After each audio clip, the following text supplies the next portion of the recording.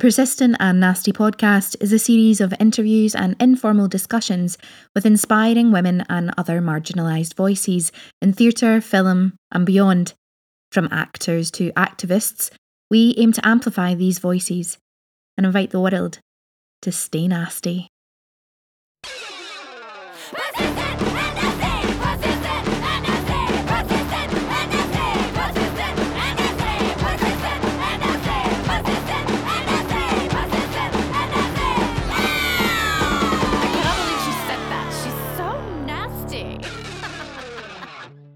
The Persistent and Nasty podcast has teamed up with We Edition to offer our listeners 25% off monthly subscription. Head over to We Edition and type in nasty, all capital letters, 25 at checkout.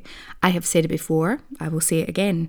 We Edition really are the future of casting, and also you can make money while being a member on the site. You can be a scene partner for people, and you can help with accents, you can just generally help each other out, and it's a really important thing for us to do, especially during these times, and just a lovely way to have community.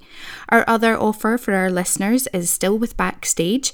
Backstage are offering our actors 12 months free subscription. You heard that right, 12 months free.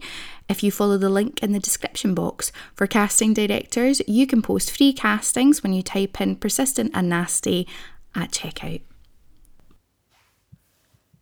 Hello, you gorgeous lot, and welcome to another episode of the Persistent and Nasty podcast. Elaine here. How are you all doing? I hope you're looking after yourselves, staying well, washing those hands, wearing your masks, being kind to yourself and to others. We would just like to acknowledge everything that has gone on in the Scottish art scene over the last week. And reiterate to all of you, whether you're in Scotland or New Zealand or Canada or South Korea, you have our solidarity, support, love, and know that we are doing what we can and will continue to do what we can to fight the good fight. We're in your corner, and hopefully we will make change that is lasting.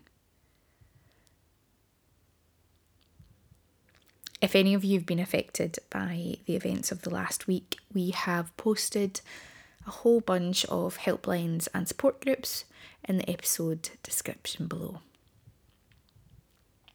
Today's episode is with the wonderful scriptwriter and novelist Claire Duffy. A very light-hearted, fun, engaging episode with a wonderful human. We chat everything from Claire's pathway through the industry to having a wee bit of a feminist rant, because, you know, we are persistent and nasty, and talking about periods and the joy of a double tape deck in the 90s, recording what was on the top 40. So for those of you who are in your 30s, 40s, older, I don't know, maybe late 20s. I mean, I think I'm pushing it now with late 20s. There will be a bit of nostalgia as well. You can follow us on all social media, Twitter at Persistent Nasty, Instagram at Persistent and Nasty, Facebook Persistent and Nasty, and you can always send us a wee email to persistentandnasty@gmail.com.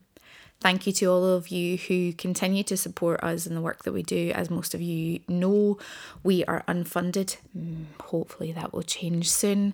And you giving us the price of a cuppa is extraordinarily helpful, and we are in your debt.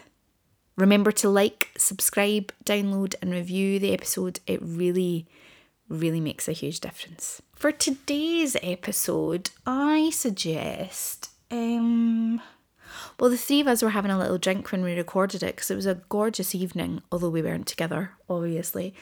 I'd suggest maybe a wee cider, beer, a sparkling water, or, as always, a good old cup of tea.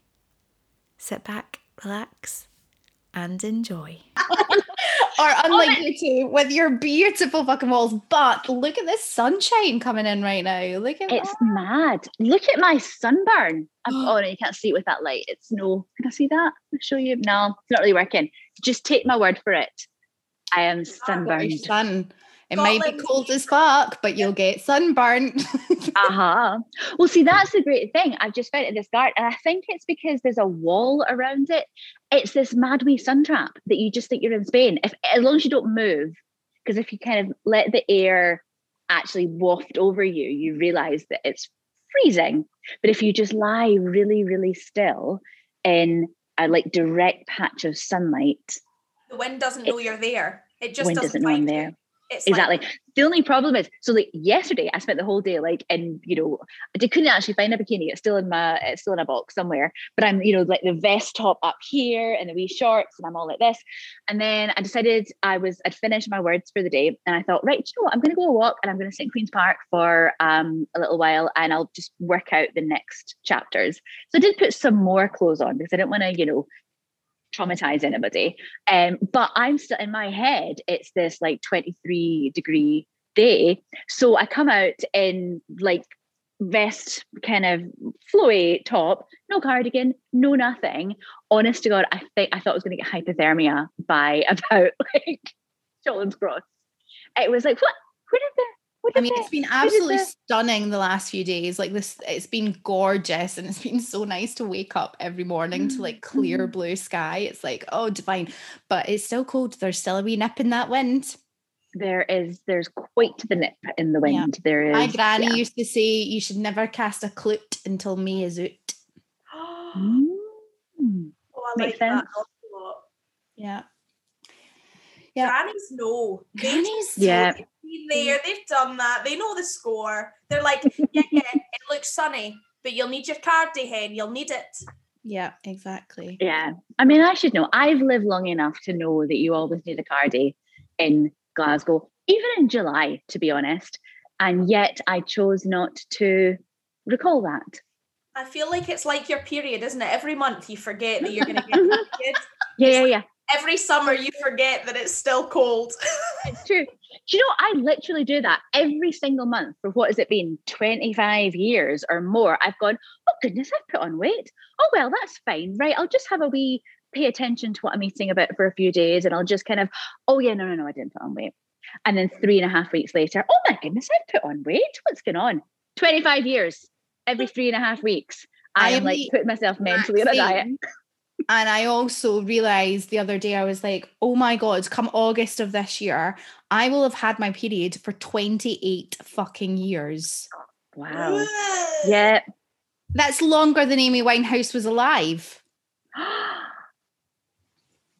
That's cool. It's longer than I'm alive. Fuck off. Yeah. I was going to say, I don't actually, my maths isn't good enough. I've had mine for way more than 25 years, but just that seemed like a good round number that I could estimate. 25 years is a great round number, and I think we just go with that. But honestly, that realization of having had your period for 28 years, like, fuck. Mm-hmm. And you still never remember it's coming. Still always wonder why I'm being manic. Why am I so emotional? Why am I letting the tears cut? Oh, okay. Yeah. Why am I so fucking hungry today? I can't stop eating. Cue period. Yeah. And then the next day when you've got your period, you're like, oh God, food, no, don't. I can't. Do you know, I feel really weird because I was just thinking as you were saying that, I'm probably like coming up for my 10-year period anniversary this year.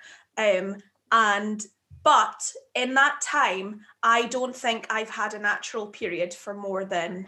Because I started my period when I was 15 and I got the implant when I was 16. And then I went from the implant to the Mirena coil, and then I went from the Mirena coil to the Kyleena coil. And so I've not properly bled in nearly 7 years since I first got the Mirena. And when I had the implant in, I was having such like horrendous, like I bled for like 6 months consistently.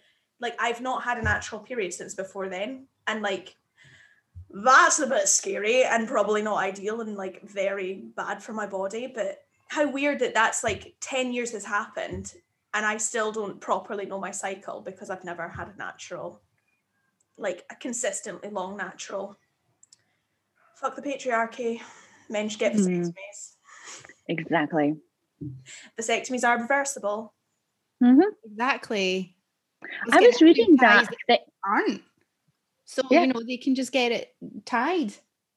Totally. I was reading, there's that thing, I think I've seen it go around on Twitter a couple of times, and it's some like radical feminist group in the States who, and I don't think that they're genuinely proposing it as much as just making the point of how regulated women's bodies are. And so they've proposed this, like a bill or whatever, that all men should just get a vasectomy at 14 and get it reversed if and when they want to have kids, which would actually solve so many problems.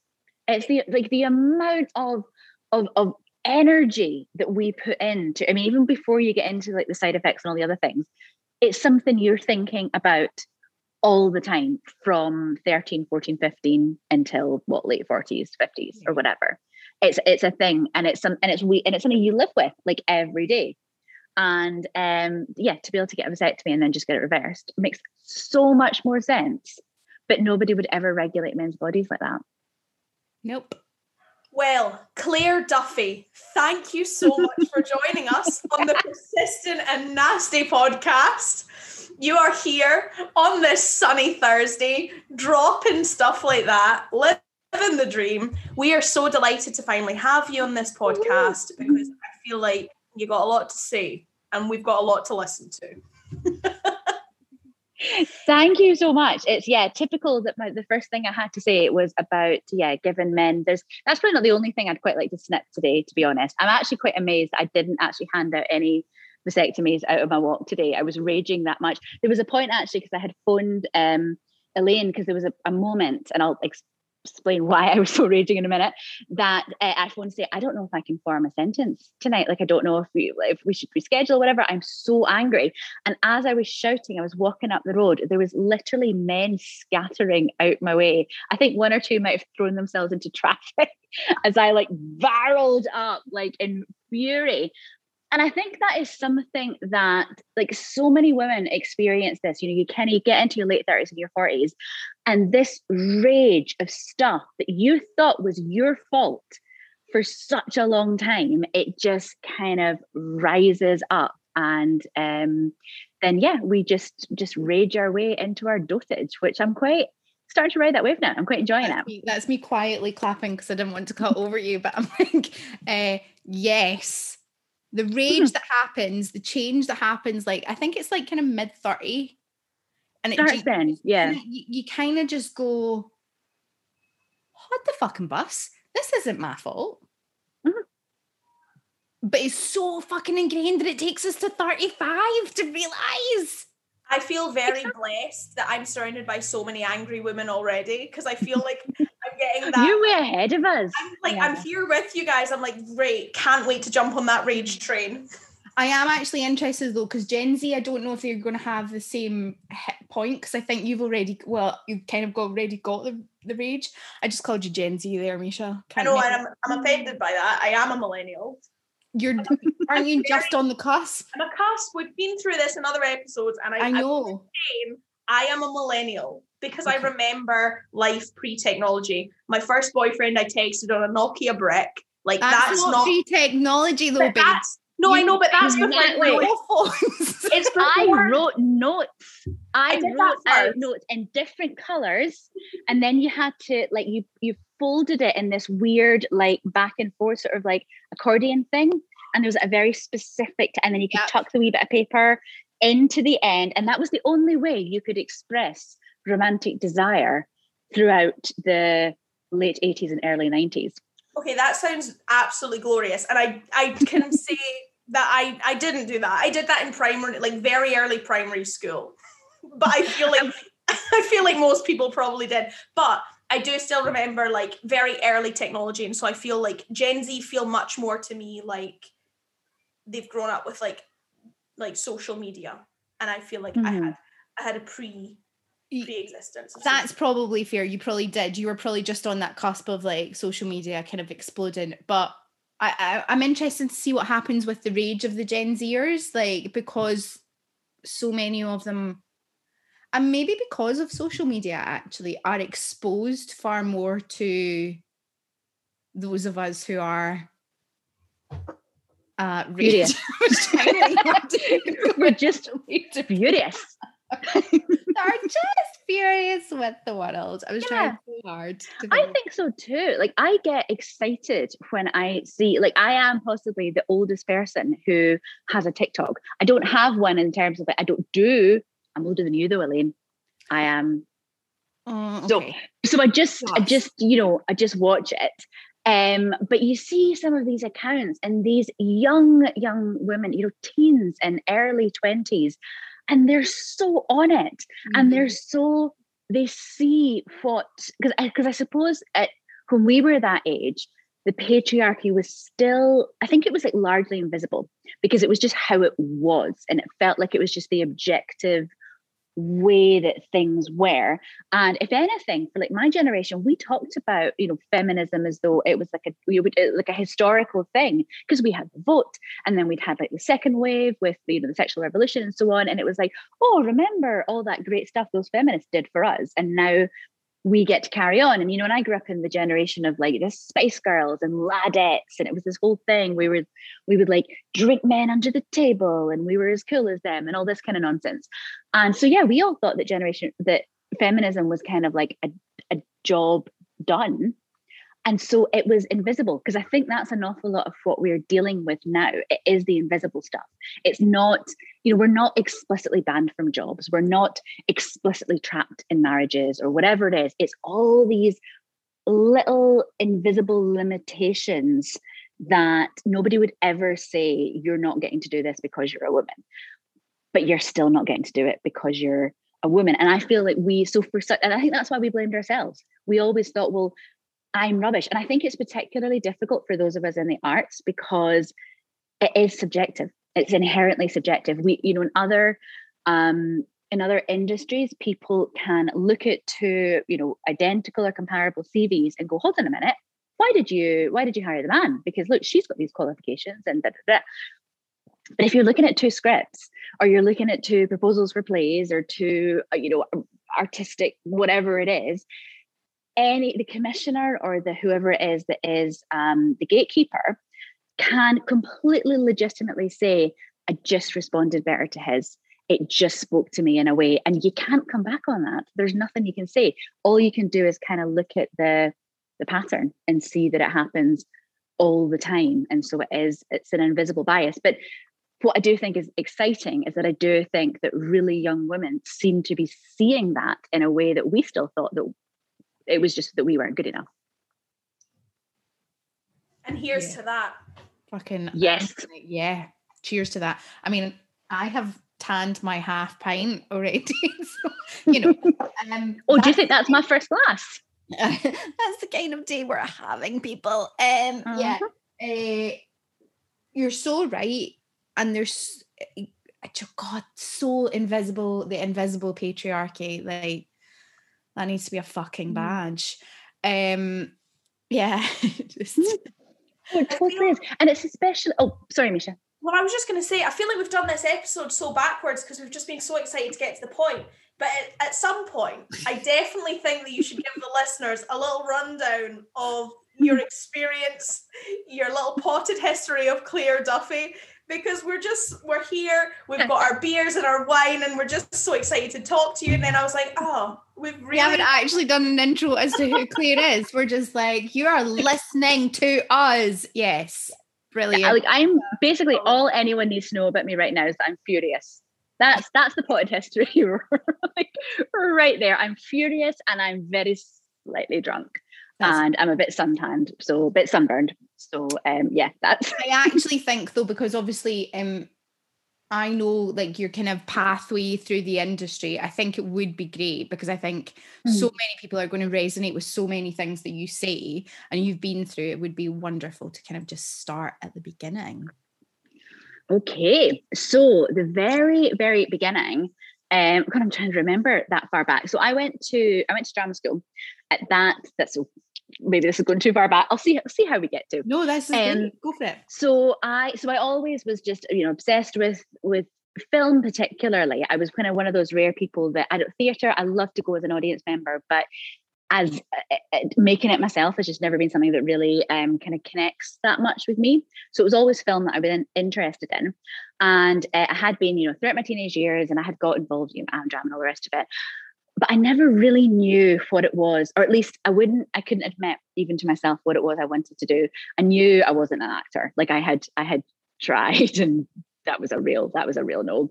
And I kind of, I flirted a bit with directing, I flirted a bit with producing, and then I ended up going to do this course at LAMDA, which I don't even know if it exists anymore. It's like a kind of foundation.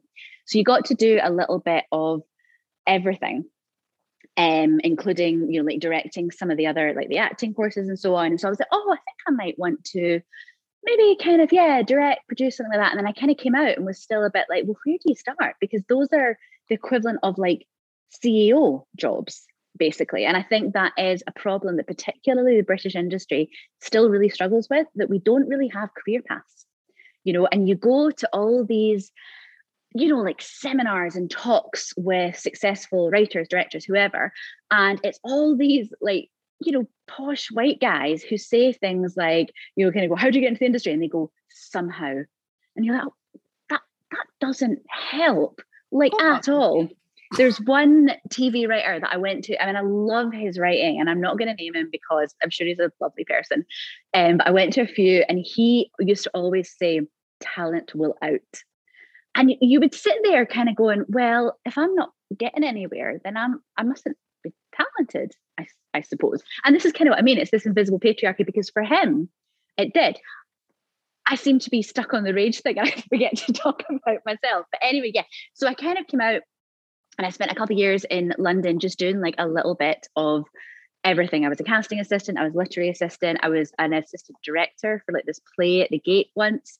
And I once actually was a wardrobe mistress at this production of A Midsummer's Night Dream, because I did end up kind of doing a little bit of theatre, because there was no other way to get into doing what I wanted to do, even though I didn't know what I wanted to do yet. And I nearly castrated a puck while I was like repairing. I was told to go and repair his trousers in the wings, like during a scene. And it was like the fly that was like come loose. And I'm like, you're just sitting with a needle and thread in the dark to this guy's willy. Like, what the hell? And then, of course, the poor guy, because I poked him a couple of times, and he was such a nice person. He was just like, it's okay, it's fine. And I was going, I don't know what to do. And so he ended up having to like jump back on stage as Puck. So it wasn't even like he could really let his trauma out. He was all like, woohoo, with still this thread trailing from his fly that I had only half sewn up. So I very quickly discovered wardrobe was not what I was going to do. And then I started reading scripts for a whole bunch of plays, and gradually realized, and it was one of those things that I probably, looking back, I was always going to be a writer. I'd been making up stories since I could write, but I was pretty before then, to be honest, like my entire life. But I remember thinking it was really arrogant to say that I could make something up in my head that people should go and make. And I think actually working a little bit in theatre for those like 2 or 3 years that I did kind of added to that, because I would sit and like listen to rehearsals. I would listen to the kind of questions that actors asked about scripts, and just all the material they had to find, not just on the page, but like under the page and in it. And I remember kind of going, oh, I could never do all that. I could maybe write what's on the page, but like it just felt like such a responsibility to write something that was worth somebody acting. So I kind of like skirted around, and I sort of became like a literary manager for a while, and read for loads of like agents, production companies. And then I had a day job working at some post-production house in Soho.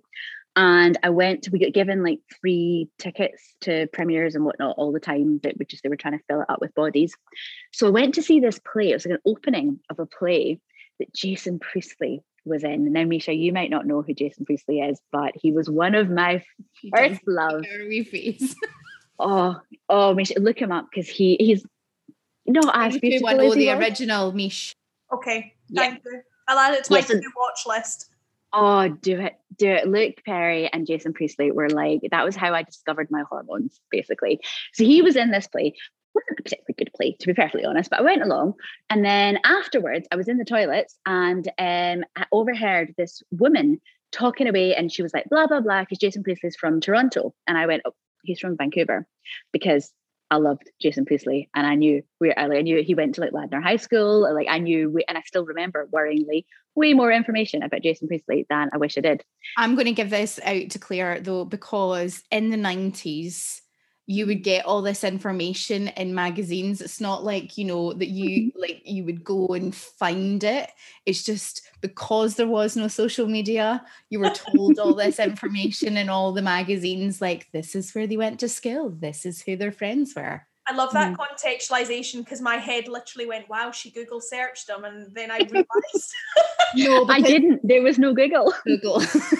I realized that processing in my head, so I'm glad that Elaine said that, because I was not going to vocalize that one. I could also see Misha's face a little bit going, how did you know this?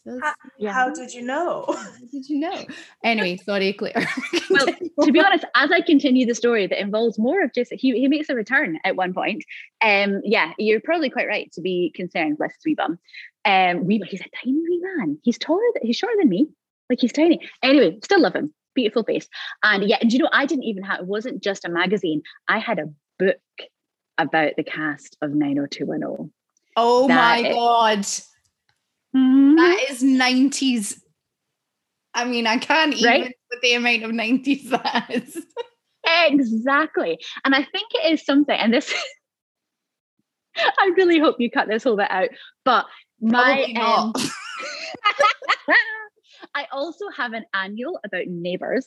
And if you ever wanted to know anything about any of the cast of Neighbours in about like 1987 to 1990 or so, like that would be my mastermind. That is an acceptable time though to have a Neighbours annual. I think if you're having a Neighbours annual in 1997, then I might have been questioning you. But I think in 87 to 90, because that's like peak Jason Donovan, Kylie. Yes. Like, you know, it's like that's peak. Charlene and Scott. Oh, the Charlene and Scott love story. I had that video. Yeah. I had that. Especially for you, was like, I think my first album that I ever got was Kylie Enjoy Yourself. And I mean, her hair coming out of the hat and everything. And one of the first singles that I bought was Especially for You. Anyway. Me too. I still love the B-side of Especially for You. It was this mad song. I don't know if you remember, it's this really fast, like, I can't remember how it goes, but I used to do like dances to it with my, in fact, I can actually remember distinctly when Hand on Your Heart came out, which was like the first single from the second album. So that wasn't out yet. You couldn't own it. My cousin and I made up a routine, and we used to have to wait until it came on the chart show every Sunday, because we knew it was in the top 10. So we'd have to wait for it to come on the radio, and then we would rehearse for the 2 minutes it was on, and then we'd have to wait till next Sunday till it came on again. And the classic of when you were doing that, because you had your tapes set up to press record so that you could play it for the rest of the week, and fucking always the DJ would talk over the beginning of the track and the end of the track. I mean, it was down to an art form of hitting your record button on your double deck tape deck. Misha's like, what the actual fuck? But I mean, it was the late 80s, early 90s life. If you were, in fact, actually, it was probably even into like 95, 96. Although you did have CDs then, because. Yeah. But even then, you would still tape some stuff. Totally off the radio. Absolutely. Because there was no streaming. So if you wanted to listen to a song over and over again and you didn't have the album, then you had to tape it. Or sometimes you would, even if you had the album, like sometimes some of my friends, like one of us would buy it and then make copies for all the others. But then you wouldn't want, you would have to make the copies, because if you lent it to someone to make the copy, you'd never get it back.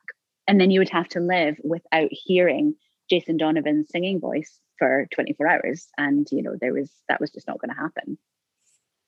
I love how nostalgic this episode is. Like, I feel like in my past life, this would have been nostalgic to me. But in this one, I'm like, wow, to know that this is the struggle. Oh, the struggles. But you know Struggle. what? It's a positive thing too. I read this something recently about how apparently music doesn't, you know how it used to be that if you heard a song you hadn't heard for ages and you could just like, you could taste the boy you snogged to that. You could smell the aftershave. You could, you know, it was like this sort of sense memory thing. And they say we don't get that anymore because you can call up any song you think about on Spotify. Or see it on YouTube or like whatever it is. And it's so true because it used to be that you would own the albums that you loved, like your bands, and it was really, really precious to have, you know, X amount. And there were songs that I don't necessarily like enough to want to own, but you would hear it on the radio every once in a while, and it would just conjure such strong memories. And apparently they say that that's gone. No one does that anymore because you just get it on Spotify anymore. I find that So, yeah, incredibly sad. That is horrifying to me. it kind of is. Because I mean, we're going off on a tangent and we will get back to Vancouver and Jason Priestley, but music is like so important. And it's one of those things like, so when I was training, I worked in a care home and loads of the residents had dementia and they couldn't maybe remember their children's names or anything like that. But you put on a song and they could sing along to that song. Like it's the thought that somebody like that actually, yeah, oh my God, I didn't think about that. Yeah, it really is. It's funny. I was actually listening to, remember that song, You Get Knocked Down, But I Get Up Again? You never gonna keep me down. Yeah, me down. Chumbawamba. Yes. See, I probably wouldn't have bought that single, but it speaks to me about a particular period of my life. Actually, probably the time I'm thinking about when I was like working in theatres in London, and I mean, like wildly skint, but loving it. And yeah, it's stalking Jason Priestley in bars in Soho and things like that. But anytime I want to remember that, yeah, I just pull it straight up on Spotify, and there that whole summer is. So we'll get back to you in the toilets talking, and this woman said Jason Priestley's from Toronto, and you were like Toronto, and I was no, Vancouver. Vancouver. Specifically Ladner, which is a suburb of Vancouver. And she was like, no, I think it was Toronto. And I was like, do not question me when it comes to Jason Priestley. And we actually, I think we like got separated at one point where it was about to come to blows because I was like, I know what I know. He's from Vancouver. So the next day I went into work, and this is the very, oh God, I'm so old here. This is the very early days of the internet, or like the internet being like a mass thing that kind of everybody had. And so we would have these, computers on the reception desk, and I didn't even know how to I was like, how do you put this on the internet? Like, what do you do? You had like there was intranet where you could email around the office, but nothing to the wider world, and obviously long before like Facebook or anything like that. Anyway, I managed to look up, and I think it was even pre-Google, it was like Ask Jeeves or whatever it was at that point, where is Jason Priestley from? Because I was going to prove myself right, and then I was going to print it out, and I was going to track that woman down, and I was going to show it to her. And while I was doing that, an ad popped up for the Vancouver Film School, and specifically their Writing for Film and Television program. And I applied that evening, and I moved to Vancouver 3 months later. Oh my God, I love that sliding doors. Right? Although if you did already have the impression I was stalking Jason Priestley, that's not going to help it.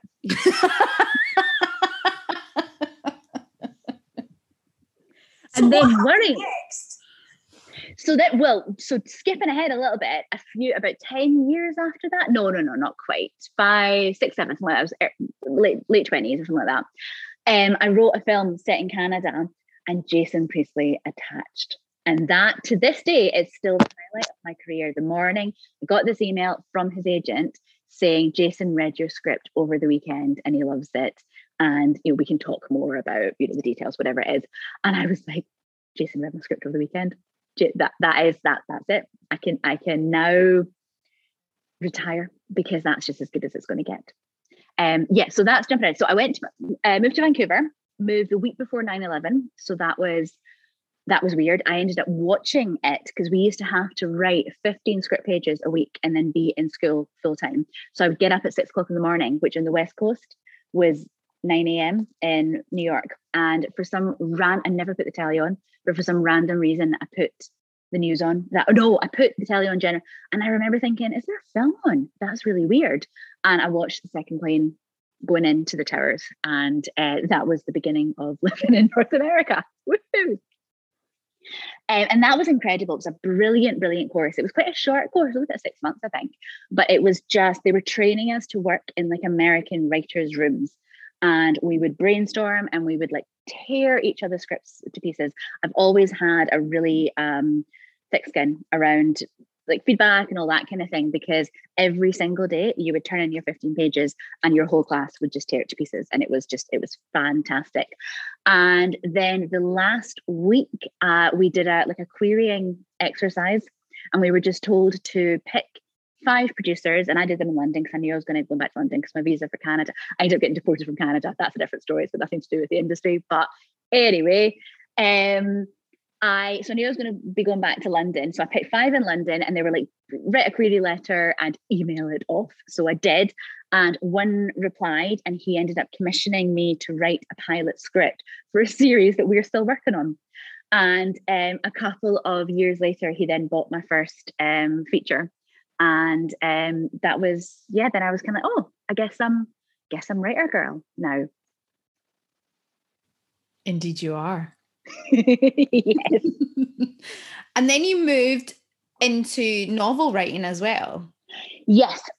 So, I mean, I kind of make it that sound like it was a sort of wonderful. So I had a great connection with this producer Neil Thompson, who's fantastic, who is Scottish but he lives in London.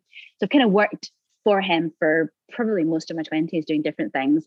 Kind of got an agent and did the whole like promising young writer stuff where I was, being shortlisted for the BBC Writers Academy. And basically I was if there was a screenwriting initiative, I was shortlisted for it. And I was, one of these, oh, I've heard your name in this room and that room, and everyone thinks you're amazing. And I was like, brilliant, give me money.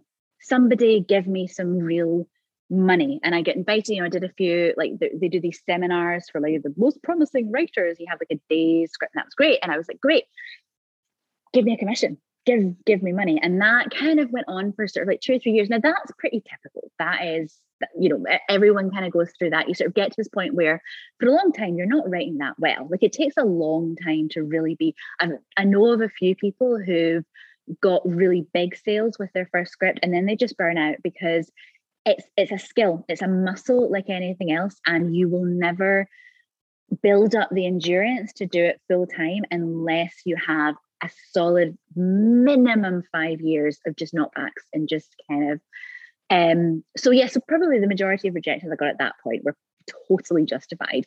But it was this kind of thing I've always said, you kind of get into this like a holding pattern, like over Heathrow, where you're there, you're over the airport where you want to be. So you've got maybe your agent, you've had a couple of commissions, you've had some money from screenwriting, but you're still, in my case, I was a legal PA in London at the time. And so you're just kind of circling, waiting for that one that's going to be produced, or, it's going to go away. It's going to kind of get you. And that just didn't happen. And I just circled and circled and I just went nuts. And then I got bored one day. I was working for this legal firm in Bond Street. And this man child in pastel colored trousers tried to explain the alphabet to me. He was telling me to do some filing for him. And he was like, now, Dea, what I'm going to need you to do is put everything that begins with A on this first pile, and everything that begins with B. And something in me broke. Like it's because I was in my late 20s, I was nearly 30 by that point. And I'm just sitting there going, I'm supposed to be this hot writer and you're telling me how the alphabet works. And so I went into the filing cabinet and I sat there on strike for the rest of the afternoon. And 2 days later, I moved to Sweden. I was reading the Girl with the Dragon Tattoo books at the time. And I just had this notion, because of course we were in the EU at the time. So there was no reason that I couldn't go and be an EU migrant in a country, even though I was like skint and had no work or anything. I just went and I booked a one-way ticket to Stockholm because I just thought, why not? Something's going to give, something's going to change. And I think I was like generally in a little bit of like, a lot of my friends were kind of, we were like early 30s by then. A lot of my friends were like kind of getting engaged. I didn't really particularly was looking for that in my life, but I did feel that I was just treading water, not getting anywhere professionally, nothing really changing personally. And so, yeah, I booked a one-way ticket to Stockholm thinking, well, do you know what? Maybe it'll be an adventure for like a couple of months and it'll wake my brain up and it'll make me write some like amazing Swedish film and everything will change. And so I lived there full time for 6 years. And kind of, it was a really, really good move in a lot of ways because it was when The Girl with the Dragon Tattoo first came out. And so there was a lot of interest in working with Americans and working with English speaking, English language scripts. And so all of a sudden here I was kind of being like, well, I live in Stockholm and I speak some Swedish, after a while, and I speak English. And so I started getting to do a lot of kind of what they call like bread and butter work, working on various projects over there, but same kind of thing at a slightly, this is kind of what happens a lot. You get to a level and then you get stuck there. And then you kind of get to the next level and then you get stuck there and so on and so forth. And that's kind of what I did. So I was now working full time as a screenwriter, but I was still waiting on that, big thing that was going to be on the telly that I written by Claire Duffy. And there was words I had written have been on screen, but rarely have I, because I've been like the 8th writer to take a pass at it, or I've been polishing English dialogue or like whatever it is. And finally I got to a point where I had 3 projects optioned by 3 of the biggest production companies in Stockholm, like the ones behind The Girl with the Dragon Tattoo, the ones behind The Bridge, and then you would know what's a film called Snabba-Cash. And I was like, right, one of the three is going to go. It's going to at least get a pilot. It's going to go. In the space of 1 week, they all keeled over and died. And it was stuff like, there was one producer, it was a really sad story. It was like his father-in-law had a stroke, and so his wife had to go and look after them. So then he had to look after the kids. So he took a leave of absence, and all his projects just sort of died and the option ran out. And that was that. And they were all similar.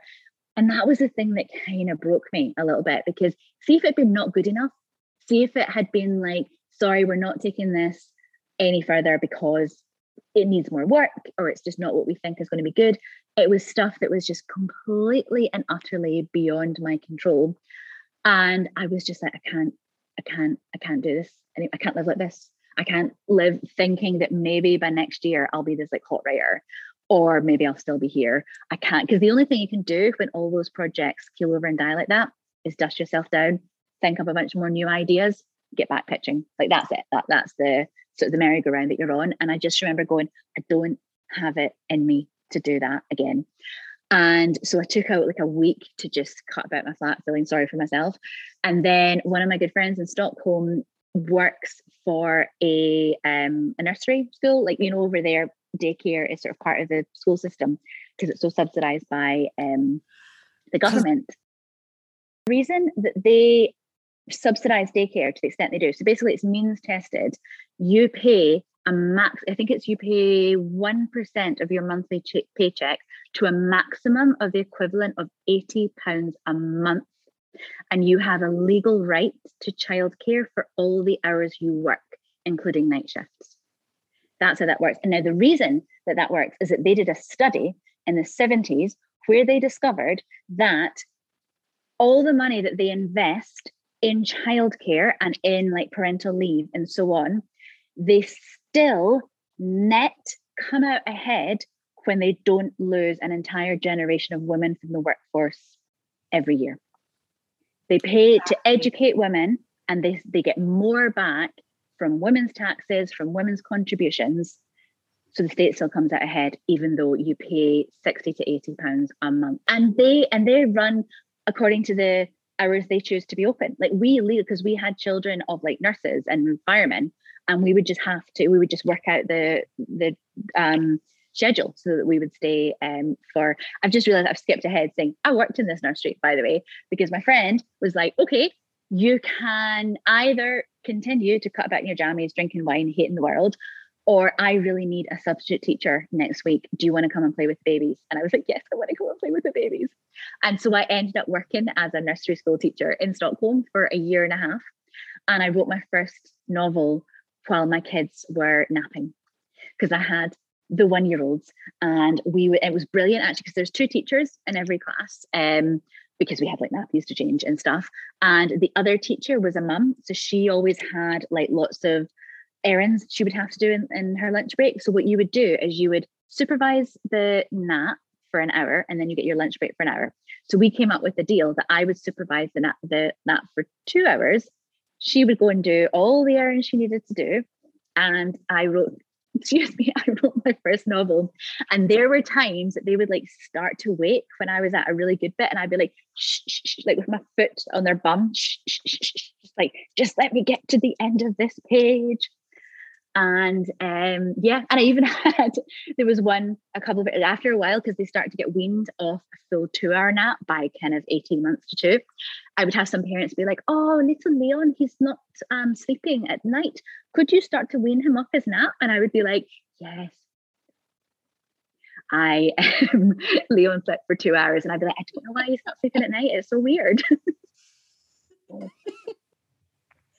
love that. I feel like it's so good to hear the actual reality of a career, because we so often see like just like the glowy, we talked about this on another podcast as well, but like we talk about like that kind of the glowy, shiny, like exciting career that people see on your CV. But actually, like the reality is there's a lot of rejection, there's a lot of graft, there's a lot of side hustle. Oh, and absolutely. I had another point, but my beers hit me. Sorry, I just jumped in. Like, there was something else I was going to say as well. There was a quote that I read recently. Mads Mikkelsen has like answered a question about, is there a life philosophy that you carried through your career? And he says in this about every job you do needs to be the most important thing, even if like you look back, or even if like it's not that important, but you need to go at it with absolutely like committing to those like individual jobs. Because if you imagine your career as like being a certain like point, if you like imagine your career like in the distance, then you will always be disappointed. Whereas if you take every step as like being a real achievement and a real accomplishment, then you're going to look back and be like, I'm so proud of all of those steps I've taken. And I like, even reading this quote, even what like reading this in front of me, I feel like I didn't do that the justice. But for me, I've been really thinking about that this week, about how it's really important to recognize our accomplishments as we go and see the jobs that we're doing, whether it's literally stepping back because nothing is working and we're not feeling the satisfaction, stepping back and being like, I'm going to go play with babies now because fuck this shit, I'm out. And that's when like, when you're enjoying yourself and when you're like giving yourself that time to just be, that is when the real stuff happens. And when you look back and you're like, God, how funny is that like it felt like that was the end and that was actually just the beginning. So thank you for sharing such an honest like insight into your career, Claire, because it's so good to hear and it's so affirming. I mean, I think it's a really important thing to do, because I too have so many times sat listening to podcasts or watching interviews with writers, and it always seems to be, oh, one day I just thought I would sit down and write the script, and then I gave it to my friend at the BBC, and oh, here we are in the red carpet then, and I just sit there being like, because there's so much more to that. And I think there's a slight kind of like twist on that quotation that I totally agree with. But I also think that one of the biggest mistakes that I did make and part of it was that the industry is a dumpster fire, and I wasn't doing anything wrong, but also to the extent that I was doing something wrong, I think I was thinking in terms of a career. I was like, I would take advice from these seminars. I'm talking about the whole talent without will out pish. And I was kind of going, right, okay, so I have to have my spec for Holby City, and I have to have my contained thriller for a low budget British budget. And I have to kind of do these things that will be my building blocks into a career. And none of that worked, because I don't have any problem with Holby City, but I don't ache to write it. I don't need to, it doesn't keep me awake at night. My contained thrillers, I don't even really like watching them. I'm a like big budget Hollywood aliens blowing shit up kind of gal. And I would try to write these indie films that I thought would get me on my way to a career. Because I was told that's what you get told all the time. Here are the things, and you have to go through the BBC writers' room, and you have to, blah, blah, blah, blah, blah. You know what, you don't, because that route doesn't work for the vast majority of people. And one of the things that kind of breaking a little bit and stepping away into this completely different environment where nobody cared, you know what it is, you do get, I think, sometimes a bit caught into the industry when all your friends are in the industry, you go to the pub and you all bitch about the industry, and that's brilliant and you need that, but it can also, you forget that there are people that don't know or care about any of this stuff that like fills our world. And that was something that was so brilliant about working in this nursery, because there was no one who had anything, actually, except for one of the mums who's a producer and is now a really good friend I've since worked with. I used to take her little boy, he got so attached to me, I would take him on my lunch break. This was after the kids stopped napping, and I would just like sit there in the staff room with a cup of tea with Tyler on my knee. And now it's great because like I Zoom with her and I see him like playing video games. He's like 9 and this person, and I'm like, oh, I remember you. So yeah, so I think just stepping away. And also I started to get to this point that I would get annoyed whenever I saw another guy getting funding for something. And it was guys who are pals and guys who on an individual basis, I don't, begrudge them a career at all. But it would just start to be a bit like, why did that get commissioned? And that's the same producer that didn't even reply to my email. And you start to go down this rabbit hole, which isn't inaccurate, but it's not helpful. It's not going to do anything for you. So by coming away from it and then writing, because actually the first book that I wrote, it was a total accident. I wrote a blog. I wrote this fictional blog from the point of view of the protagonist in one of the films that had died a death that week.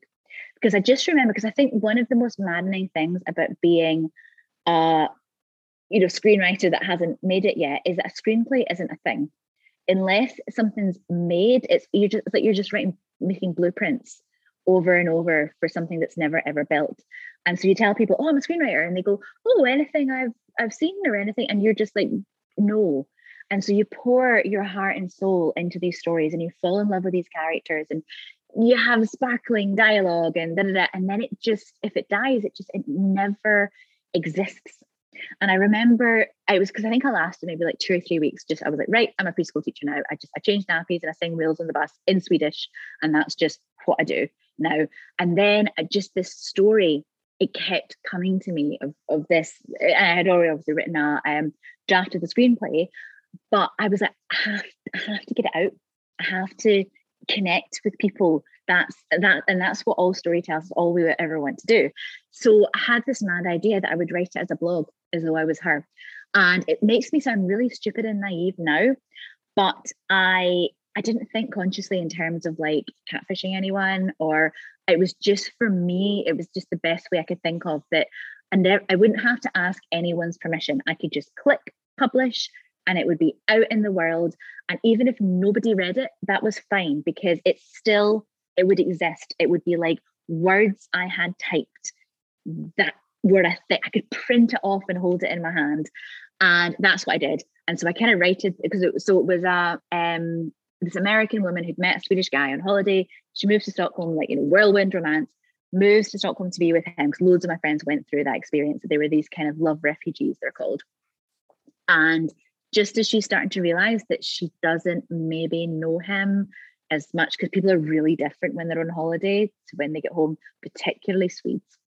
So she's a bit like, it's a honeymoon period, but does she fully trust him? I don't know. One of his best friends gets murdered, and clearly the police are kind of circling him. So she's a bit like, am I the protective girlfriend trying to clear his name, or am I investigating a guy I live with for murder? So that was the film. I thought it would have been quite a good film. Who knows? But so I started it off as this like expat blog. Hey guys, I'm in Stockholm. I've moved in with my gorgeous Anders, blah, blah, blah. And I wrote it as this like American, all of her observation, all things that I had, got, because I've been living in Stockholm maybe 4 or 5 years at this point. So I remember, because it's a really unique culture, and it's this strange thing, because on the one hand it's sort of European, but then it's way more foreign than you fully realize, especially when you're living there and you're trying to work out all these little like social niceties that would you just go around offending people all the time because you just don't know that you never walk into somebody's house with your shoes on in Stockholm, like in Sweden, like never, under any circumstances. You will be ostracized for life. And also it was this kind of thing as well, that because social, like the way people make friends and the way they socialize is so different, I spent a lot of time being really unsure of myself, because it would be a bit like, like in Britain, a little bit like when the three of us first met, you think, let's meet for one drink and get to know each other. And then like 5 hours later, you're falling in a taxi trying to like put your mask on upside down and remember where you live. And so that's pretty like standard British getting to be friends with people. In Sweden, if you say to someone, let's go for a quick drink after work, they will drink one drink quickly and then they will go home. And you're left there going, oh, was it me? But it's not. It's that they are that literal. I mean, in Scotland, for me, if something, I would be like, oh my God, what? Both of our jaws dropped. We were like, oh, how could they do that? How could you be so like the whole, oh, okay, yeah, let's meet for a drink. It's going to be more than one drink. Well, exactly. And especially, I think there is this kind of like unconscious thing as well. If you're having fun, it continues until you're either no longer having fun, or in our case, you're no longer standing up, one or the other. The bar is shut. Yes, exactly. And you've gone on a wee bit longer than the 2 hours that COVID allowed. But luckily, the barman was nice. We didn't have to book in, I would like to say, because it was very quiet and we got to stay. They didn't give us an end time. It was midweek. We were following all the rules. No rules were broken. We were 2 meters apart at the table. Plus, the amount of alcohol we were drinking would have killed fucking anything anyway. Exactly. We were totally still. Yeah, that was it. Jinx. Yeah, so I had spent this whole first year thinking that like people didn't like me. So I was like, oh, that's such an interesting setting for a psychological thriller, because she's like questioning her perception. The way that you get a gut feeling about somebody's good people, or not sure about you, don't know why, but I'll just, not sure about you. But when you can't trust that and somebody might be a murderer, that was, so anyway, I started writing this blog and people started reading it, and it was literally more people than had ever read any of my screenplays in like 12 years as a screenwriter at this point. So, and it wasn't like massive by, blog standards, but a few thousand started kind of like building up, and they would comment, and it became this kind of like little community. And then I started to realize that they all thought she was a real person. And I had just assumed that because she had a really interesting life. But I started getting emails from her like, hey, I'm an American in Stockholm too. Like, if you want to meet for a coffee, I can give you some help. And I was like, oh no, I didn't. Catfish. I did. A catfish by mistake. And this is like one of these moments where you realize that like writers really aren't nice people, because half of me felt really bad at fooling these lovely people who were like, because I was starting to like, describe how his friends were really off with me, and people would be like, you know what, people were like that with me in Stockholm when I first moved here, you get used to it. So they're really like sharing their vulnerable experiences, and I felt awful. But I was also quite happy that I had created a character they believed in that much. Actors are the same though. That's the thing. We're all slightly psychopaths, and in a really good way. Yeah. So it kind of carried on, and I kept on thinking, they're going to figure out. Like, they have to. It's her life is starting to get, she's finding out dark secrets about his past and so on. They'll figure it out. They don't figure it out. They're still messaging her and commenting and emailing, and I know a murder's about to happen. And I'm like, what to do? I don't know what to do. I have never been so nervous as the day that I like clicked publish on the "we've just found a body" post, because I was like, I don't know how they're going to react. And sure enough, I have friends who are like journalists who work in media in Stockholm. They were getting calls. Like, I was getting emails going, Claire, what have you done? People phoning up going, why haven't you reported there's this like murder, this body found in like Vanuatu or something in the archipelago. Why isn't it anywhere? I'm Googling to try and find out what's going on, and I'm not finding it anywhere. What's going on? Is it because she's American? Nobody cares. And, and I was like, oh no. So then I had to come clean, and I wrote a post as me saying, I'm really sorry, I'm a writer. And I would say it was about 50-50. I had some people furious with me, and I got a handful of nasty emails, and then I got a couple of just really sad ones being like, I thought someone finally understood how hard it had been for Stockholm for me. And I was like, well, I do. That's how I wrote. You know, a lot of her experiences were based on mine. I'm just not an American with this, 8-foot tall, beautiful boyfriend who may be a murderer. So it was about 50-50. Some of them hated it and went away, never read the rest. And some of them were like, brilliant. I've been in a murder mystery all this time. This is fantastic. So then they started being a bit like, right, let's go back and look for clues. And it kind of became this like almost a living murder mystery type thing. So I continued on. And when I got to the end, one of them said, can you put this together? Can I get this on my Kindle somehow so I can read? Because of course I've been writing, like posting one chapter a day for about 6 months at this point.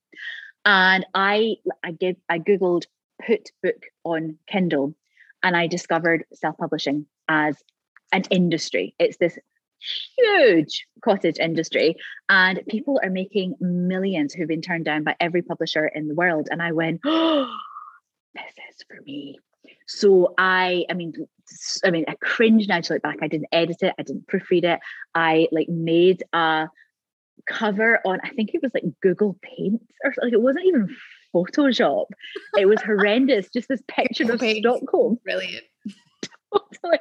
It was just like appalling. And I put it up, and it like went to the top of the like Scandinavian charts in a couple of weeks. And I was like, what the what? What's going on here? And so then I moved back to Glasgow around then, and I wrote a second book, which I then was a bit more like professional about. Because I mean, the great thing with self-publishing is that you still do all the things that published books do. You hire your own editor, proofreader, and you get artists to do covers and so on. And I just thought, this is what I need. I've like the I don't even know the word I am looking for. I don't know if it's wine or if it's just the time or what's happening. Probably all of it. It's wine, yeah. Time, pandemic. Yes. The day I've had. The day you've had. All of that. All the stuff. So I guess the thrill of there being no barriers between me and random people that might want to read the stories I write was so exciting. Was not having to wait for it, not having to consider the politics of why something had been turned down, not having to wait for 6 months until somebody, took longer to read the thing than I took to bloody well write it or whatever. So I put it out, and it was a series. I wrote 5 books in that series, and it was kind of a bit nuts. They all became bestsellers, and I got to go to like bloody Scotland as an author, and it is amazing, and it's fun. I'm thrilled, and it was so satisfying as well, because my first 8 novels were all based on failed scripts, and they've all sold a few thousand each at least. And there's a little bit of it that's like, yes, because it kind of that then sort of like gave me, I guess, the confidence to come back into the industry, because I was now like, now I've got proof. Now I have spreadsheets that prove it's not me. And so I think it was maybe 2-3 years after that, I was like, right, let's do this. And I went and pitched 2 projects, and they both sold, one of which the option's since run out. And the other one is the one I'm reading about today. So, I mean, you can totally share if you want to, but you don't have to. Well, no, I think I will. Okay, great. I love it. So basically, the issue that writers in the UK, and particularly any that are not Oxbridge white men, to be blunt, not exclusively, but primarily, who've got, you know, like a pal from uni who works at the BBC, and, you know, kind of they go that route. One of the issues that we have over and over again is, as I mentioned right at the beginning, we don't have a career path at all. We just it's just this kind of crapshoot where you send stuff out and then you maybe get something on radio and you maybe get something on theatre, which I don't think makes sense, because there should be people who love radio and theatre, writing, radio and theatre, but that then sort of becomes this thing. Then by the time you get to pitch telly, you then get this strange thing where you're stuck in between a rock and a hard place, where they want the thing that you have written, they buy the thing you have written, and then they tell you that you're not qualified to write it. And I know of it happen. And the thing is, it happens to baby writers, it happens to guy writers as well. Like, it's not entirely down to sexism. And it's the issue that affects casting that I know you guys have talked about as well. It's this go-to thing. It's getting names that they feel comfortable with, but it's particularly maddening when it comes to scripts, because it's like, but I've already written it. You know, like I get why a director has to have a certain CV before they give them a certain budget, because you have to prove, because you're going to have to show up that day and not just let the set fall into chaos. But see, when they kind of say, oh, but we need a name writer in this, I'm like, but I already wrote it, which is surely a bit of an issue. And part of the issue that I'm kind of seeing, and I think it's going to change, I do actually have some hope that the industry overall will change, because we're competing much more directly with Americans right now. And so I think people are trying to work more and more like the way they do. And they do have a career structure. And of course, not every individual goes through every bit, but generally speaking, if you want to write telly in the States, you go to LA and you work as a writer's assistant, which is an entry-level position. And then at some point you will hopefully get promoted into the writer's room as like the baby writer in the room. And then you work your way up the room. And then by the time you're in a position to be pitching your own original stuff, you've got 10 or 15 years maybe of being in a writer's room, and you've got all these credits, because generally if you're in the room, you get one episode per season or something. I think after a certain level, at least.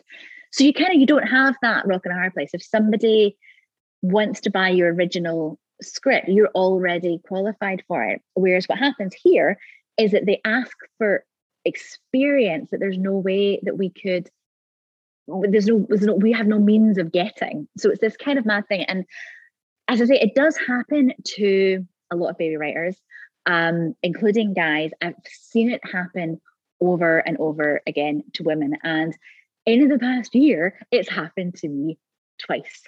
So I've kind of skipped over, but I have this audio series running in Stockholm that kind of came off the back of my self-published books, that they came to me. Have you got an idea for an original series? Yes, fantastic. And the company that I do that with, Storytel, they're kind of like the Audible for basically non-English speaking territories. They're fantastic. They're actually run almost exclusively, I think, by women, and they treat writers so well. Like the contracts are really fair. The money, like they actually pay you stuff you can live off. You know, you can't necessarily go and buy designer stuff, but you can pay your mortgage with it. Like, it's how it should be. If you've got a job doing what you do. So they're absolutely fantastic. So I wrote the first season of that, and then a TV production company came along to option it. And I was like, yes, because of course the idea was also something that had been turned down by every production company when I was pitching it as a TV concept. But then you go and make it, and it's made. And so they came along and they bought the option, and that was great. And then they found out I was a screenwriter, and they came to me and said, would you consider being the writer who adapts this? I said, yeah, totally. That'd be fantastic. We're like, oh yeah, well, we'll keep in touch. They'll go and try and get some development money, and they'll come back and so on. So about 6 months went by, and then I finally heard from their new American partners, who emailed me out of the blue. So as far as I'm concerned, I'm still waiting. They'll get in touch with me with some development money and say, could you go and write a script now? And she says, hey, we're just about to close negotiations with this amazing writer. We think he's great. And I'm a bit like, so he's not me then, I assume. That was the first I heard that they were even like reaching out to other writers at all. So this guy was going to come in. So I replied saying, yeah, I take it that's not me. Last I heard, I'm not, up until that period of my life, I would have gone, oh my gosh, I must have got it wrong. Who was I kidding, thinking I could be the screenwriter on this project? And I suddenly went, no, they told me that I could. I am qualified by the fact that I made it up in my fucking head. And if they're going to decide to go with another writer, which they have every right to do, they owe me the respect of having a proper conversation with me about that. Because that's all it is. It's a question of professional courtesy that no writers really get, but women writers really, really don't get it. So yeah, we kind of went back and forth, and then I found out that this guy had been offered the option of working alongside me, and he declined it, funnily enough. And they decided he had a better name for selling it, and so he is writing my story that is all about being somebody who has to work a little bit harder to be taken seriously. White English guys writing that. Yeah. Fuck you, mate. Right? Right? Oh my God. Rage. Fucking rage. Totally. Because there's two aspects there. Like, there's the fact that I don't think he's qualified to really understand this. If they'd handed it over to a woman, even to, you know, a person with different ethnicity or something, like, the whole story is about being a little bit outside of established society and people not believing you, and they give it to a white English guy. So there's that, and there's another one that there's another aspect that will come back to me any second. Yes, then there is just also the fact that he's considered more qualified to write the story that I made up in my head. It's actually based on or inspired by working in that nursery school in Stockholm. Did he work in a nursery school in Stockholm? I don't think he did. So that was that. So that happened about almost exactly this time last year. And I was raging about that. And then I was like, right, fine, whatever. Let it go. You know, I still have to get paid. I'm the author, so they have to pay me, they have to credit me. So that's something. Such is life. It's rubbish. In the meantime, I'm working on this other project, which is I've been working on it for 10 years, and it's a historical thing. I've been researching it. I know this inside out. I know the heart of this story. I've been in various stages with different production companies over the years. It got bought last year, and generally speaking, I've had a really, really positive experience with these producers. We went in to pitch it to ITV about a year and a half ago. The woman there was just amazing, just one of these, I don't know, like, gives no fucks, fantastic, ballsy women in the industry, you know. And she listened to it, she got it, and she did say in that meeting, I don't think we're going to get something of this budget away with you as the main writer, because it's not like a film where you've just written the script. This is like a showrunner who would be writing 10 episodes. So I was like, fine, I get that. I know what my CV is. I totally understand that. But we talked about it at the time, and they were like, but it'll be a writer that you really want to work with. It'll be someone who understands you're the creator, and maybe it'll be like a showrunner that is more of a producer. So then you can still do the writing. We'll attach you as a producer. You'll be totally protected. I was like, fantastic. I trust you. I believe in you. This is great. We've continued on. And then today, I mean, this is a long twists and turns and all the rest of it, but today I found out that they have already reached out to a male writer to write the pilot, and I spoke to the producer, and I said, so I need you to clarify then. He seems to be doing my job. So what is my job? What is my role? Can I veto this? Am I, as the person who made it up in my head, do I have, like, where do I stand? Well, just tell me, because I'll agree to it, because I'm, you know, pragmatic and I want it to happen. And he said, well, we think we can get you in the writer's room, and hopefully we can get you an episode of the series. And I was like, so I'm not the creator then?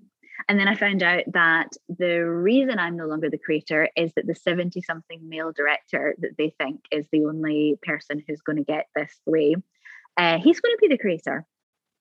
So, yeah. But how can you do that? He's not the creator. Mm-hmm. I don't fucking understand this industry. If they're not the creator, they are not the creator. You can't just make it the fuck up. You can't do that. It's not real. That's a lie then. I'm fucking fuming. So am I, which is why I've been so silent. And I'm just like, yeah. It's just no. How are we in 2021 with everything that is being discussed right now? They're going to go with a 70-year-old male, I'm assuming white director, who's going to take credit for the creation of a show by a female. And maybe give her an episode to write on. Go and actually fuck yourselves. Burn this shit to the ground. I so need to pee, but I'm like literally raging. Mm-hmm. Can't move. Yeah. I don't even know. Just turned her mic off because she had to sneeze. It was a massive sneeze. It was a massive sneeze that none of you needed in your ears. So you're welcome. It's just that thing though. It's what you were talking about actually, and is that we've come almost full circle. Is about the invisible patriarchy, because even the women in those spaces aren't seeing that. No. So this woman is awesome.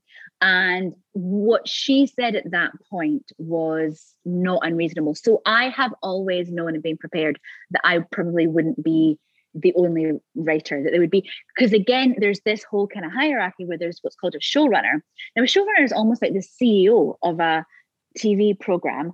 And again, in America, you become the showrunner when you have worked your way to that point. So then the creator and the showrunner are the same person. So then there's some exceptions to that. So like Girls, for example, Lena Durham didn't have the experience to be the showrunner. So what's the name? Judd Apatow was the showrunner kind of behind her. So that does kind of happen. And so, but part of the conversation that we had after this ITV meeting, they were like, okay, well, how do you feel about that? You know, how can we proceed? And I was like, look, I get it. I'm a practical girl. And I know that if this happens, I'll be in a position to make the next thing I want to make on a much stronger level. So I'm cool with that. And also as a showrunner, as a producer as well, like I literally don't have the experience to know how to do that. So I'm fine with that. But we said, but it has to be a woman, this writer. I think that's all totally understandable, and we all get how it works. But I think if we're having the conversations and it has to be a woman, but also again, professional courtesy. Just a little okay, so here's where we're at. This is what we're thinking. This is what we think will get us the best option, not the 70-year-old white male director has decided that they want to be the creator. Mm-hmm. Exactly. There's so many ways that you phrase things. It's just like, fucking optics, people. Can people go and do actual training and things? Like really infuriating. Totally infuriating for you so much. And I would really love like listeners reach out, like how many of you have experienced something similar. And every time I point this out to them, they kind of go, no, we totally understand that you're the heart of this. You've come up with this. It's you. And I'm like, but what's me though? Tell me what my role is. Am I the historical consultant? Because I've been researching this period for 10 years in order to be able to write the script that apparently you're just fucking throwing out the window because the old director guy doesn't like. Yeah, it's maddening. And it was the same with the other project too. That is about a woman and a trans woman solving crimes together. And they were going to have a straight white guy write it. And I'm like, do you not see how this looks? You've literally taken it from the female writer, given it to a guy to write about a female experience. And you're completely right, Misha. It's not just about individual women's careers. I mean, that is important as well. But it's also about the stories that are getting told. It's about the experiences that are getting represented. They get diluted because and we see it, far beyond my projects. How many times have we seen some wee guys take on what it's like to solve crimes while going through the menopause or whatever, or going through postnatal depression, or like, I would never write a film about losing your balls. Because to me, they're probably in the way more than anything. Do you know what I mean? Like, I don't get the relationship they have with their balls. I will never understand, and I don't want to. And that's why I will not write the great testicular cancer drama. But they will write about postnatal depression. And it's like... But it's because they have never had their space in a room questioned. This is the same conversation we have time and time again, how their status has never been questioned. They go into a space and it is completely theirs to run. Like nobody has ever gone, have you got enough experience to talk about that? Or they just go in and people are like, oh yeah, that's a good point. Yeah, that's really interesting. And they say it with such confidence that you just fall into that belief. Whereas women, we constantly tiptoe and question and we have to have the paperwork and the receipts behind us to be able to prove that we should even just be standing and breathing in that space. Never mind talking, never mind having an opinion, never mind leading a discussion. Honestly, the whole system, fuck it to the ground. That's exactly, because even as I'm telling the story and I'm raging and we're raging and that's great, there's a part of me cringing about how arrogant I sound saying that I should get to write the thing I made up in my fucking head. That's the patriarchy at work because as at such a young age, and it's so ingrained. When a man would never ever question or feel cringy about wanting to write the story that he has written for a TV show. He would never question that. Well, he would never have to, because he would just get to write it. Yeah. Well, exactly. Like these two guys who have now been paid significantly more than I have to write. Well, the second guy, because they've only just gone out to him, but they will. Because that was the other thing. Because then, that's a whole other thing. I was a bit like, well, if I'm not getting any more creative control, then I'm going to need you to pay me for the work that I have done. And he was all, oh, was that in our agreement? And I was like, this guy's not going to do it for free, is he? You've all got salaries. Why am I the only person sitting here without, a reasonable option fee? But I was fine with that when I was the creator of the series. Yeah. If I'm a writer, it's changed. The initial contract has changed. Yeah. If I'm a writer for hire, all of that has changed now. I really want to finish on positive because I feel like the three of us may explode. So, Claire Duffy, let's discuss all your amazing things that you're doing in Scotland with the amazing, talented women of Scotland. Well, it's actually kind of relevant because it was when this first project that the one that was based on the nursery school thing with trans women was handed to a guy over my head, and it was during lockdown last year. And this happened. And then there was a bit of chat on Twitter about the lack of opportunities for Scottish actresses and how that had to change. And everybody was getting involved. And it was a great, really positive conversation for the most part. But I just remember sitting there going, I cannot rage about this on Twitter anymore. She says raging about it on a podcast a year later. But still, I was like, I have Okay, that's what this podcast's for. It's fine. I read about it on Twitter as well. But I just remember kind of going, yes, we all have these conversations. Yes, we're right. But I need to do something to prove that they are wrong for not listening to Scottish female filmmakers and actresses. And I just came up with this mad idea of what if there was a way that we could just start doing a series? Because in film, again, you have a little bit more of a career progression because you can make a no budget short and then you can make a low budget short and then a high budget short and then you get to do a feature that's low and so on. But telly, it's this standing start all the time for 20 years and go on.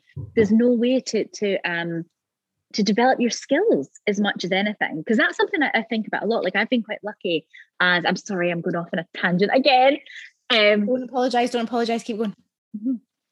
As from the training that I mentioned, that we did loads of like workshopping, and I've done loads of workshopping over the years, so I'm kind of really used to being in a room, and I come across a lot of writers that are maybe just a few years kind of like behind me in their careers, and they're not as used to getting feedback, because part of the problem is because a lot of producers in the UK and particularly Scotland, I have to say, they don't get very good feedback. And so you end up with this impression that these little nitpicky things that they put in the email to say, oh, well, we're not going to go ahead with this project because of that one line that we didn't like in this one scene. And you're sitting there going, So I have to read your mind in order to get that line in such a way that would make you buy the project. And anyway, so these are skills that you have to be able to develop. You need to understand your story. You need to be able to stand up for your story. And I thought, how can we get to do that? And I thought, let's just start a series. Let's do a little like tiny, as you guys know, we've worked on phones and all sorts of things, and pass the story from women to women to women, and just see what happens, see where we get to. And I had no idea where to start. As I said, I've not lived in Glasgow that long. I'd not worked. I'd been an author the whole time I had lived here. So I didn't know anybody, didn't have a clue where to start. And honestly, I was like sitting watching, I can't even remember what I was watching, and I came across Kim in something, and I just went, Kim Allen, and I just went, oh my God, she's brilliant. I'm going to write an episode for her. And I did, and I messaged her. And then I do know I was watching Burniston, and I saw Kirsty, and I thought, she's amazing. I'm going to write an episode for her. And then I think I actually followed Adizah on Twitter first and just thought she was fantastic. And so actually looked for her show reel because I just thought she was so cool, and went, I'm going to write an episode for her. So that's what I did. I wrote three little kind of monologues that they could film on their phones and just kick off this story. And I reached out to them all, and they all went, yeah, amazing. And we did these episodes, and then they nominated like the next people, and I nominated more people. And it's now, it's actually coming up for a year, frighteningly. And we have, I think it's 27 episodes that are just brilliant and have proven like over and over again how right we all are that it is wrong that Scottish women are not getting these opportunities. Because honestly, part of the whole kind of like setup of this series is I really wanted it to be, there was going to be no gatekeeper, including me, because I was like, you know what, then I'm just becoming part of the problem if I say what I think is good or not or whatever. So I was like, that's the whole thing. You do an episode, I will put it on the website. Like that's what it is. And when I committed to that, I remember going, ooh. And I really thought, oh, there's going to be at least a few that I'll be putting up going, oh, okay, well done, brilliant. My God, everyone's been better than the last. Like, they're just phenomenal. They're clever. They're slick. They're professional. They're so good. And it's really thrilling. And then a few months ago, I thought, right, let's I kept on saying to people, we're going to use this as our creative playground to get the experience, to reach out, to get the contacts that we need. And then I thought, right, I'm going to do the same thing, and I'm going to run a writers' room. So I put it out to all the women writers that had been involved and said, do you want to meet once a month? And we will just pretend that we're in some amazing big budget American writers' room and see where we get to. And honestly, it's like 2 of my favorite hours of every month so far. And I don't know where it's going to go exactly, because it's all the fact that it's still running and the fact that it's still getting bigger and better every minute is totally shocking to me. But it shouldn't be, because it's all down to how amazing Scottish female filmmakers are. Yes, but it totally gives people exactly what you've recognised the gap in the market. And that is that playground, that space to develop your craft and just try things and just do it. And that is exactly what people need in Scotland, because there is something missing. And I think it's amazing that you've just gone, hi, I'm back. Let's fix this shit. There we go. Yeah, look, I fixed it. Great. Also that thing of like how what I love about it is the generosity of our women and our community in Scotland. It's like, oh, you need to get this person, you need to get that person. There's no, I'm not going to suggest them because I want my episode to have been the best episode, or that kind of ego thing. It's all about, you need to get that person, and it's been really beautiful to watch that. And it's been so lovely to see people who I've maybe never seen perform.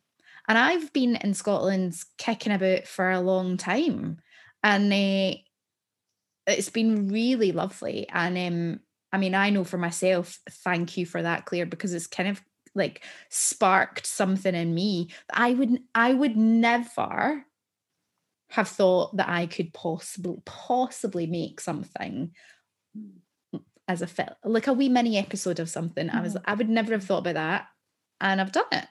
You just did, and your episode was so beautiful as well. I still remember like filling up, like it was just spectacular, and it just goes to show you what people can do. Because I do think that an awful lot of these barriers and these needing to fight for our place all the time, it's so anti-creativity, because it does make you feel that you can never fuck up. It does make you feel like, because that, you know, going back to this other project, that's how I'm kind of feeling right now, that I'm like, obviously the script that I gave to them wasn't good enough, and so that's why they're getting this guy. But the thing is, it was an early draft. Nothing is going to be perfect. It isn't perfect. It isn't that good. That's fine. Doesn't mean that it couldn't have been had they continued to leak me. And I do think that just, having such a kind of low risk in a really positive way, because you could do 5 episodes this week if you want.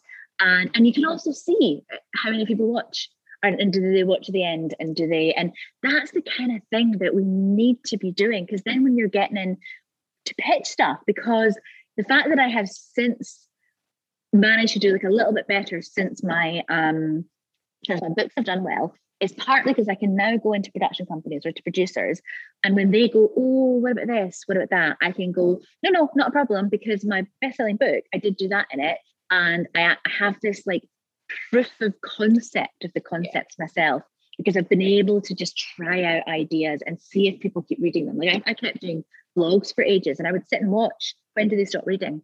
How much can I get them to come back each time? And so being able to create that in a drama, in a small film or series, or however you look at it, it's so important. And again, it is proof of concept. If the concept is female filmmakers, it just goes to show what we can do, like the creativity, the aspects of the concept that people have thought up that I would have never entered my head in a million years, is so powerful and so inspiring. And it's a total honor. Every episode that comes in, I'm just like, totally in awe. Love it. So just for our listeners, end. Yeah. Where can they find you, the end, and everything else in between? Where can they download your novels? Give us the rundown, the lowdown. We'll leave it in the description as well, the episode description. She did it again. Down. Every week I point down. Please subscribe here. We will never get tired. You know, the cutest thing, this is so random, but the cutest thing is my niece pretends to be a YouTube star all the time, and she videos herself. My sister tells her, oh, this is you on YouTube, and she's always like, comment down below. Everybody just comment down below. And you're like, what's below? Anyway, that's brilliant. She's a talk about a Gen Z star of tomorrow. I'm very excited for her to take over the world. Yes, so CS Duffy is my kind of handle on all the social things. The reason that I write fiction under CS Duffy is that when I first published that very first book that I mentioned, I don't know, earlier this afternoon, it feels like now, I wrote under Claire Duffy, and it turned out there was already a Claire Duffy who was published, and she writes incest porn, which my granny found and read, thinking it was me. Oh God! Yeah. And not just, I've actually had several elderly relatives go, oh, Claire's other books, and my mum's like, she's CS Duffy. So yes, now I am CS Duffy. And although I'm actually writing a book that has turned filthy today, I'm very excited about it. I don't know when it's going to be out yet, but it will be under CS Duffy, but there'll be no incest. Shame. Just porn. Such a I know. It's been fun. And so the end is the end of the series.co.uk, and I strongly recommend checking out all the brilliant episodes that we have there. We will link it all in the description box. And now, Misha, get to ask the last question. Well, most importantly, Claire, we need to ask you what persistent and nasty means to you. Oh, that's a brilliant question. I think it means how women have to be in a patriarchal world. I think that not giving up and not taking any shit is the only way that we're going to change anything. And we have to do it, and we have to ironically have the balls to do it, because it's really not in our nature to be nasty. I don't think it's not in many people's nature to be nasty, but you know, again, even today when I was a little bit short with this guy who was like destroying my life's work, I kept on feeling really guilty because he was uncomfortable and I was making him uncomfortable, and I made myself just sit with that feeling. And I wasn't being nasty, but you know what? It's a very, very low bar for what turns a women's behavior from acceptable to nasty. And if that just means not reassuring the guy that you're okay or that he's okay, then if that makes me nasty, fuck it. So yeah, that's what I think it is. I think it should be words to live by for every woman in the world as it is right now. Claire, I absolutely love that. Mm-hmm. Thank you again, Claire, for joining us. Thank you, lovely listeners, for tuning in to this episode of Persistent and Nasty podcast. And until next time, stay nasty. Stay nasty with. Oh, yeah!